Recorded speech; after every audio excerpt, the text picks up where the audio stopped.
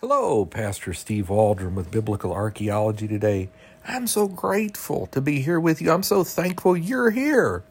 We're going to be looking at an ancient codex, considered to be poorly written, but some people have thought very highly of it over the years. And I'm talking about what's known as L or O19 in your textual apparatuses. It's Codex Regius, the Codex Regius. So I'm going to read a little bit from the Popular Handbook of Archaeology in the Bible by Holden and Geisler, and then a little bit just off what it says on Wikipedia concerning this. So God bless you. Thank you so much for being with us. Let's get started. Okay, so the Codex Regius, although poorly written, is significant in its overall agreement with the Vaticanus. It is composed of the Gospels, with a rather unusual addition making up two endings to Mark's Gospel. It's dated to 8th century AD, which is the 700s. Now, going back to Wikipedia here, it was probably written in Egypt. The text of the Codex was cited by Robert Estienne in his Editio Regia. That would be Robert Stephanos. It was loosely collated by Wettstein. Griesbach, of all people, set a very high value on the Codex. And it was edited in 1846 by Tischendorf, but with errors. It's poorly written. It has a lot of marginalia in it, things written in the margin. The Codex is located now in the Bibliothèque Nationale in France. The Greek text of this codex is representative of its Alexandrian text type in its late stadium. It contains a large number of Byzantine readings in the Gospel of Matthew. Allen placed it in Category 2, which means it has a number of non-Alexandrian readings.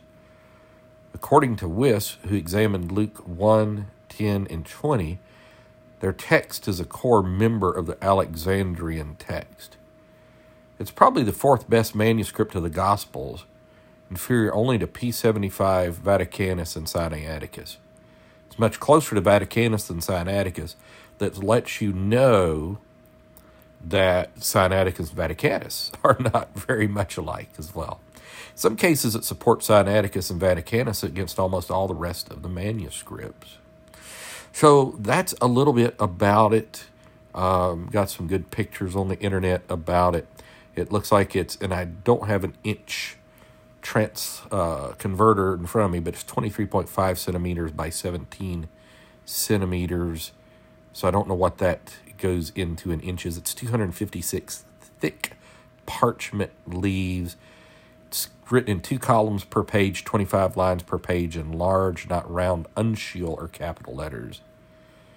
It has breathings and accents often added wrongly. It was carelessly written by an ignorant scribe. The letter phi is enormously large. The letter alpha represents the last stage of the uncial script. The text is divided according to chapters whose numbers are given in the margin. So when we see chapters being done in the 11 and 1200s AD, a lot of these uncial manuscripts actually had some type of chapters with them.